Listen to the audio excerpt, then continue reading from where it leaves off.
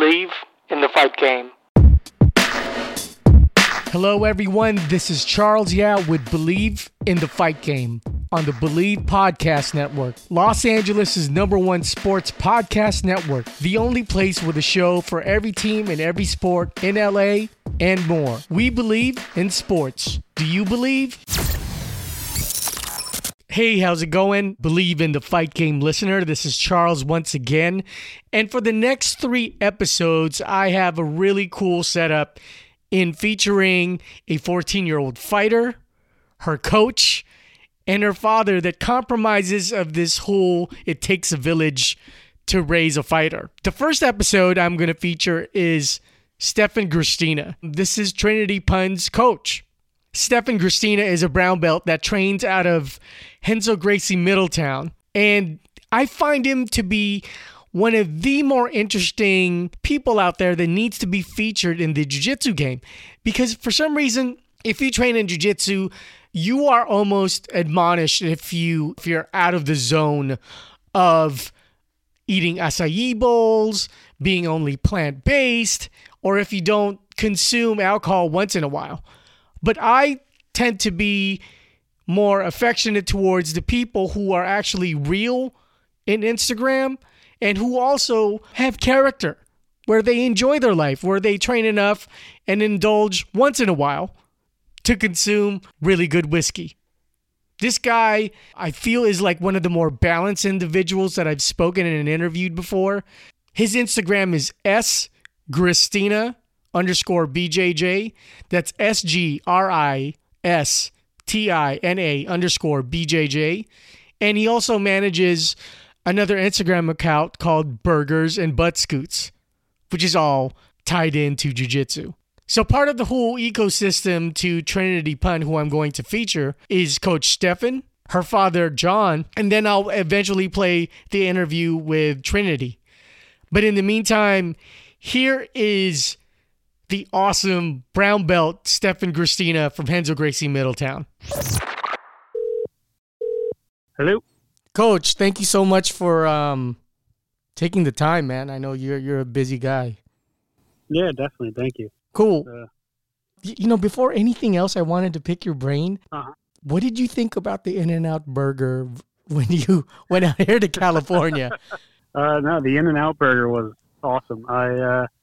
First one ever. I decided to go 4x4 animal style, and it really blew my expectations out of the water. I had them downplayed to me, actually, by somebody. They're like, oh, yeah, I tried them. They're not great. And I was like, oh, okay. But, for fast food burgers, they're pretty damn good. Right. Well, was that person a local to LA, or was it? No, it was somebody that went to go visit, and they were like, oh, they weren't that good. Yeah, I think the biggest misconception with In-N-Out is even with the comparison to Shake Shack, because I feel like Shake Shack, which is, what New York seems to be the barometer for. It seems like a lot of people think like it's gourmet, where Shake Shack, I feel, tends to be more on the gourmet side. And like what you typed on, what you put on your Instagram, it's like, hey, for fast food, this is pretty good, Yeah. No, yeah, for sure. Shake Shack's got that like fast casual kind of thing going, and In-N-Out's just straight up fast food. Like, it's like, if I had to compare it to something, it's in the McDonald's, Wendy's, Burger King, and it blows all of them out of the water. So it's like, if I had to have that one in my town in opposed to a McDonald's, a Wendy's, or a Burger King, yes, hell yes. And I'm glad you went with the animal style 4x4, so you went straight to off book, which is cool. Oh, yeah. I watch a bunch of YouTube videos on burgers. I know like the secret menu stuff, and I know that when I went there, I had to do something. I'm not a fan of pickles, so I requested no pickles, but I got the extra sauce and all the other stuff that comes with animal style. So, yeah. And how'd you get into? Here's the reason why, Stephan, Coach Stephan. I just came from... You can just call me Stephan. Okay, cool. Thank you so much. I just came from Asia, and there's a growing faction of food consumers who train in jiu-jitsu, and they're both subcultures, right? So it was completely interesting to me to find a brown belt from, a legendary school like Renzo Gracie. And then, oh my God, this dude's into food, specifically burgers. Now, I saw some posts on Hibiki, and which I was like, all right, I like this dude already, like straight out. I've been lately, the last 3-4 years, I've tried the various amounts of whiskeys, but Hibiki, as far as for Japanese and Asian whiskeys, Hibiki's like my joint. It's so good. It's one of the first Japanese whiskeys that I could drink without putting some ice in it. And, I was blown away. That bottle that I had in that picture didn't last 2 weeks. Granted, I didn't pay for it. A friend of mine gifted it to me, which was awesome. But if I paid for it still, I don't even know if I'd be able to hold myself back from finishing it that fast. It's so good. It's still, I would say, I don't know if you feel this way, and just check me, because it seems like you consume at a wider tier than I do, but it seems like it's still kind of underground in the whiskey consumer scene because everyone's still not embracing Japanese whiskey. Am I correct or incorrect? It's a little bit on the rise right now. A lot of people are getting into it right now. It was kind of, seen as something different, and people didn't quite understand it. But within the Scotch consumer specifically, we started getting into that. I'm a Scotch guy. I'm not really big on bourbon and stuff like that, but I got into Scotch, and it's very similar because in the early 1900s, the Japanese actually learned how to make whiskey from the Scots. So it has a similar makeup. It's the way that they distill it and all that is the way that the Scots do it. So it has a similar taste and consistency as Scotch. Any non-Asian Scotch that you prefer? Do you have like a tier, like your top 2, top 3? Oh yeah, my favorite by far, Lagavulin 16. That's my bread and butter. I'll go to that. A little on the expensive end, but sure. I've always got a bottle hanging around in case I want some. Other than that, I guess my next favorite might be Talisker. It's a good one. It might not be a Space Side. I don't remember. It's I don't know what region it's from actually. I gotta look into that. But Talisker is definitely a great one. And those are definitely my 2 go-tos. I keep a bottle of Talisker at my girlfriend's house, and I keep the Lagavulin at my house. So either way, I'm good and set. How did you get into this food scene? Because for the listening audience, Coach has another Instagram account. If you want to follow him at Christina_BJJ, but if you want to follow his other account, it's at burgers_and spelled out AND_buttscoots. That's correct. I wanted to do just the end as the ampersand, but it doesn't let you do that. Spell it out. I started that maybe a year and a half, 2 years ago, maybe. I don't remember how long ago at this point, but it just started as me and my friends. We would always go out, and I would always get some crazy burger after training. And I was like, I just want to take pictures of these burgers and post them. People yeah, it's a great idea. We started it. A couple of my friends were really enthusiastic about it. They wanted to go get burgers all the time after training, and we take a picture. And then I was like, you know what? I go out. I do a bunch of. I go to a bunch of seminars from these different high-profile guys. I think it has potential to do something, at least interesting. And I feel like with the sophistication, and I'm not segging towards jiu-jitsu yet, but there's a growing scope of intelligent people who like food, who like whiskey, or if not, they're into so many other consumable hobbies that's growing. So I was like, you know what? I have to interview this coach because I seem to gravitate more to people like that than the uber hardcore acai or die. And no disrespect to those cats. You know what I'm saying? Yeah. No disrespect to those cats. No, for sure. It's interesting because I have some really good friends in the jiu-jitsu scene, and that, like, it's also another growing part of it where it's vegetarians, and it's surprising to see how many are vegetarians and vegans. And the ones that I'm friends with for the most part aren't very like the in-your-face vegans, but I respect them for their decisions, and they don't seem to mind my burger posts all the time. So yeah, it's a respect through jiu-jitsu that makes it interesting. Are you at a point where with food, does that balance the piece of pie to your life? Or is this like more like, I eat bad once in a while? Or how do you balance between that whiskey burger affection? Yeah, that's where it becomes a little bit tighter sometimes. I'll have a weekend like I did in California where I'm eating everything that's put in front of me because it was California. I had to try a bunch of different places. I didn't even get to try the Mexican food out there, and so that just means I got to go back. But all these burgers, they add up, and my training sometimes isn't always enough to counteract those calories. So I gotta start dieting for a week or two, and you'll see less posts on the burger page then. But for the most part, I tend to maintain as long as I keep it to a good amount of burgers versus good food during the week. Yeah, next time you're out here, text me. Either I can take you or I can just direct you. There's like 2-3 burger spots, but also like Vice has done a feature on a couple of like carnitas and Mexican food trucks out here. I'll be happy to roll with you, or I'll just direct you to these spots. Let's do both. Yeah, for sure, man. Absolutely. But now to you, even deeper, more into, are you originally from New York? Yeah, I was born and raised in New York. Grew up in the Bronx till I was 8, and then I moved up to where our gym, where Trinity and I train at in Middletown, is located. I'm from Monroe, New York.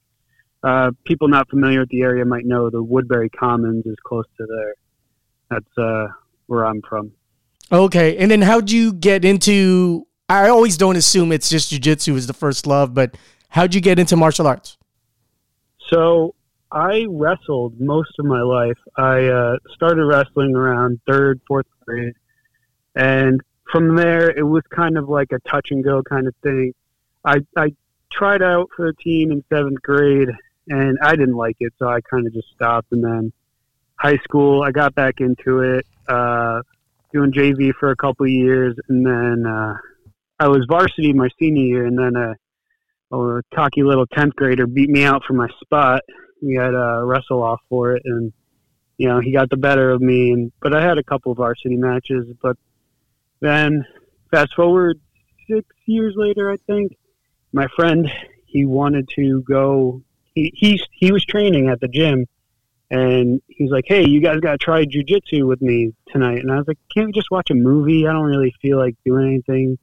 I was kind of lazy at this point. I didn't really want to do anything with my life. And then I got on the mats with him, and of the 3 of us that went that night, I'm the only one that's still training here 7 years later.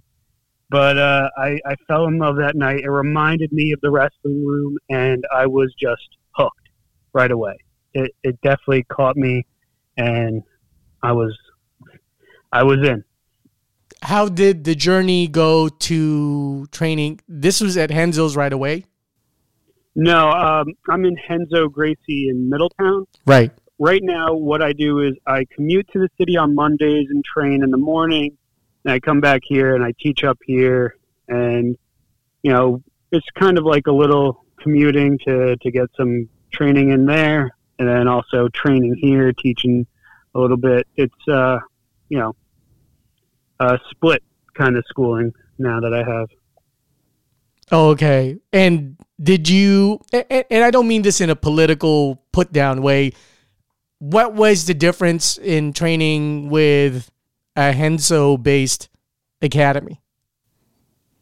Well, I've always been Henzo based. It's always been Henzo with me. I apologize, Steph. Stefan. I meant between HQ and Oh, Middletown. and Is there a the one up difference? in Middletown? Yeah. Oh yeah, for sure. The the roles you're gonna get are gonna be tougher. You're gonna get more consistent, tough roles. The guys up here in Middletown, they're tough. They definitely are, and I teach them and I get them to try to beat me up. But it's definitely a level above when you go into like a Danaher class and you train with those guys. They just you're gonna get your ass kicked either way. But for the most part, I'm training hard and I'm getting it all done on both sides of it. Middletown, we've got tough guys. In the city, you get even tougher guys, but that's not to take away from what the Middletown guys can do.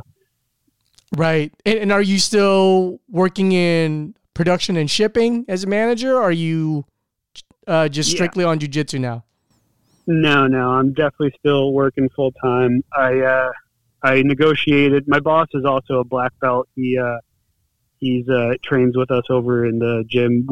Our business is actually located right next to the gym, and he did that on purpose so we could just easily walk right over to training right after. But I negotiated with him to have Mondays off and work 4 10-hour days so I could get that training in the city, and makes the commuting a lot easier without killing myself. Now, did you get your boss into jiu-jitsu, or was he already into jiu-jitsu when you... No. He had been training for maybe 12 years when I met him. He started training up here when the gym opened because he'd been training forever. He was waiting for a place to open up around here. And he definitely has mentored me. His name's Brian Schutzer. He's a great, mentor. He's a great boss. So he's been there with me since I started training. It's, been a long road, and he's been there for it. Not a lot of people would be that lenient where it's like, you know what, man, go ahead, take Mondays off. No, yeah. That's why I really appreciate him for that. He definitely understands what I want to do with my life going forward, and he's very receptive to that. He actually owns a gym down in Hoboken called Hoboken Fight Club. It's Henzo affiliated and Shootabox affiliated, actually. Oh, so there's a lot of skulls getting cracked there with the Shootabox. Oh yeah. Stand up. Luis Azeredo is the instructor there. He's a big Shootabox guy. He fought in Pride and Bellator and stuff like that. So I'm looking at your Instagram post, and if I'm correct, it seems like the percentage seems to skew more towards you as a no-gi guy. Is that correct, do you think? Typically these days, yeah. I still train gi for sure, and gi is always going to be fun for the collar chokes and all that. But for the most part, my training is mostly no gi. It's just been skewed that way. Is that mentality based out of just interest, or is it more? Do you see it more practical? Do you see the gi as the discipline, martial aspect, and the no-gi, the practical, competitive juice? How do you see both? I see both as, necessary for growth, but I think no-gi is definitely where the money and the competition is. And, it's definitely where you need to be training. And all of my competitions that I've lost, for the most part, have been by heel hooks. So I definitely want to be training where that's something I'm going to have to defend more. So that's why I've been focusing more on the no-gi. But gi, I still love it. It's still fun. My last competition was actually a gi competition. And it was, I came out, I had 1 win, 1 loss. And then I wound up getting second, but it was still good. Okay, because I from what I'm noticing, because I live in, Los Angeles, California, it seems like people who are older, I'm 44 years old, turning 45, so a lot of us seem to tend to gear towards gi because it seems like it's less injurious. Yeah, it's slower paced. do you see that as a stamped like method of thinking? Like, hey, I'm older, I should just train in the gi. What are your thoughts about that? That's an interesting way to look at it, because now that I'm thinking about it, in my no-gi classes that I teach, it's not a lot of the older guys. A lot of the older guys tend to lean towards the gi. I never thought about it in that aspect, but I think they do like the slower pace of it, the grips, and the being able to fight more with holding people in place and using them to, not using like the collars and the grips to kind of manipulate, and opposed to having to be squirmy and fast and moving underneath your opponent really in a interesting ways. Okay. Now, belt by belt, I don't know how much time you can give me, because I'm really naturally curious about your journey. What was the difference from blue to purple? So blue belt, I really opened me up to realizing that this is more difficult than I thought it was going to be.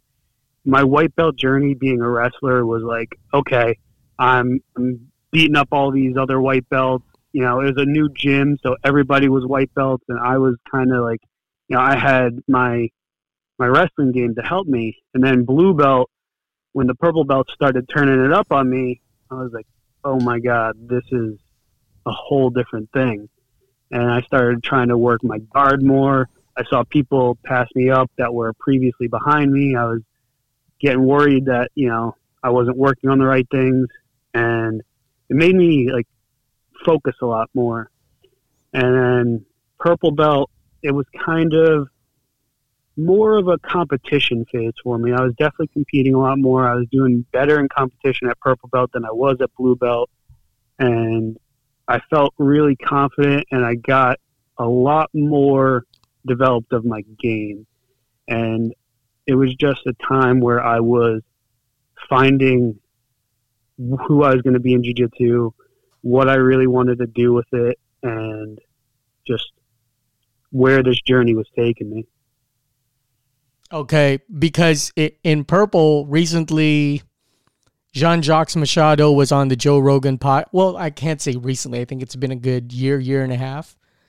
And he felt like once you're at purple, you are now part of the elite in jiu-jitsu. So your journey from purple to brown, how do you feel about that statement? Is it not that it's incorrect, but what was your feeling of difference from purple to brown? It's weird. I thought it would be a much bigger moment for me than it was. Not to say that it wasn't a big moment, sure, but I still I felt like I hadn't been progressing, and I'm like, we all go through those struggles where it's like, what am I even doing? I feel like I'm getting smashed by blue belts. Like, sure, they're like crazy good wrestlers, but like I shouldn't be having to fight for my life against the blue belt and like all this other stuff. And then you're making excuses to yourself. Oh, I was tired that day and all this other crap. And then to just, have it happen, it's like, oh, I guess I was doing better.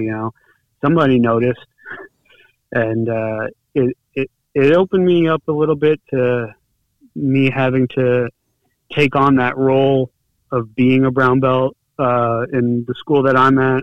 There's not many of us. There's like a few brown belts, but it was definitely, I needed to start being a brown belt, start being more of a leader, because when I was a purple belt, even though I was instructing, I was, kind of relaxed, not really pushing anybody. And now I'm like, all right, this is, I considered brown belt more of an elite than purple belt, I'd say.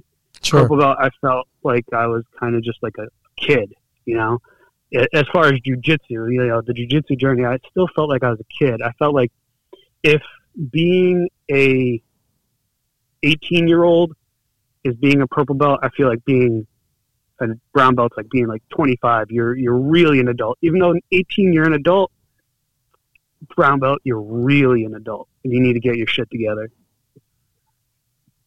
Wow. Because it seems like you were already competing at purple, right?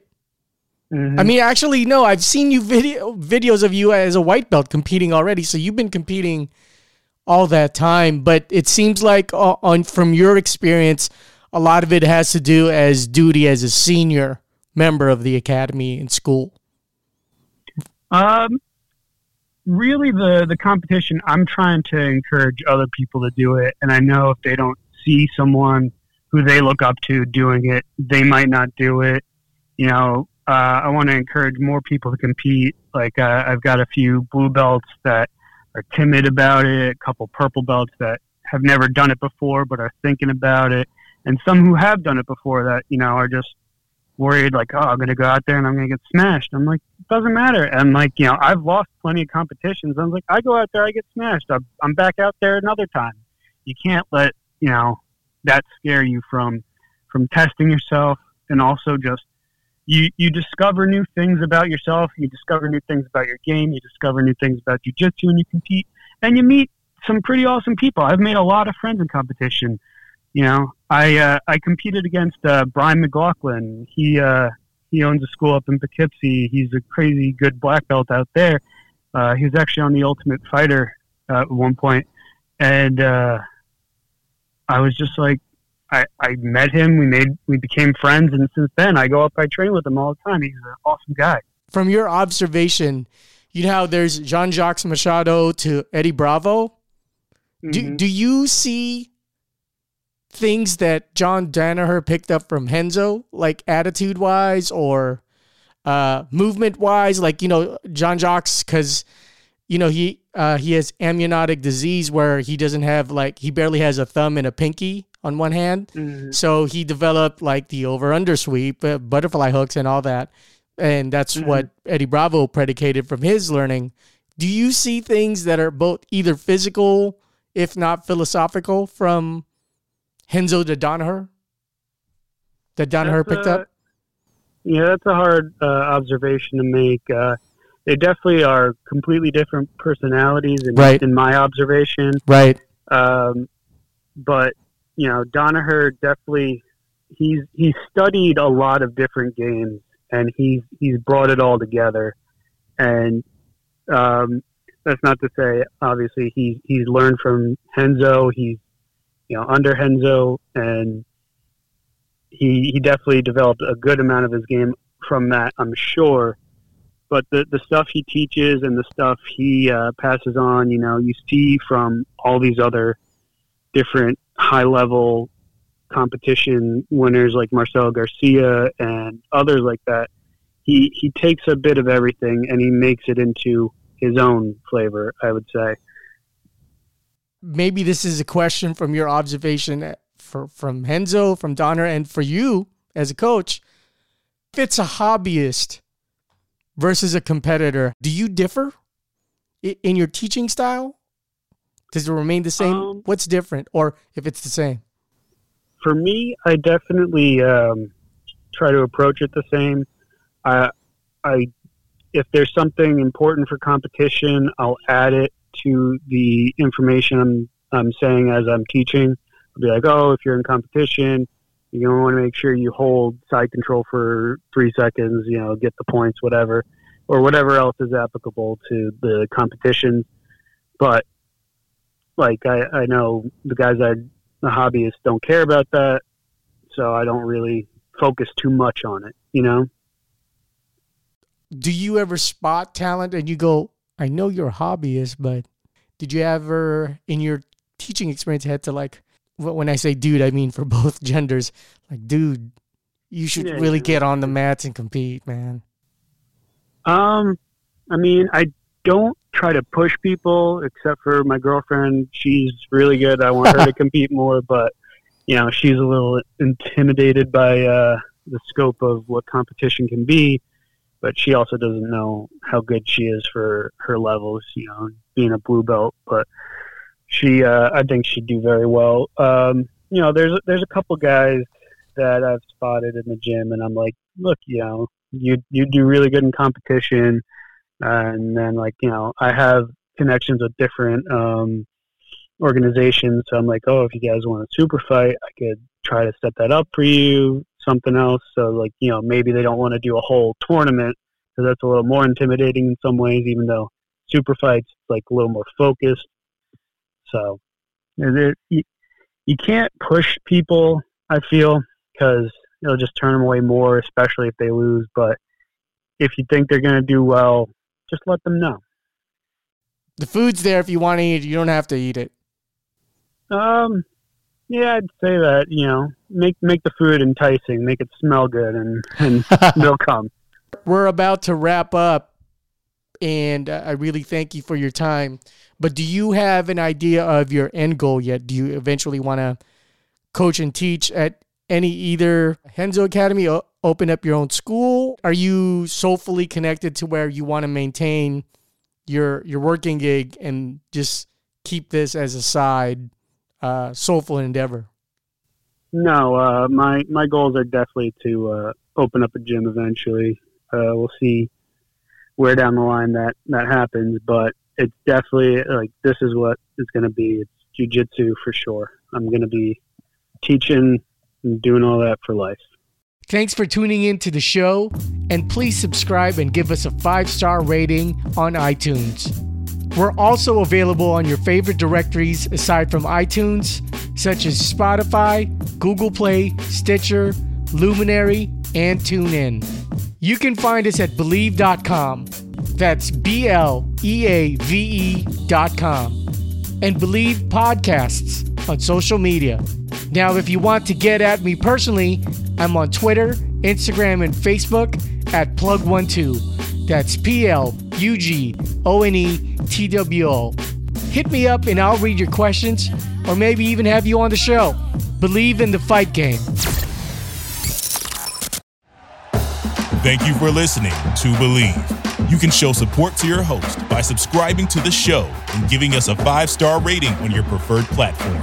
Check us out at Believe.com and search for BLEAV on YouTube.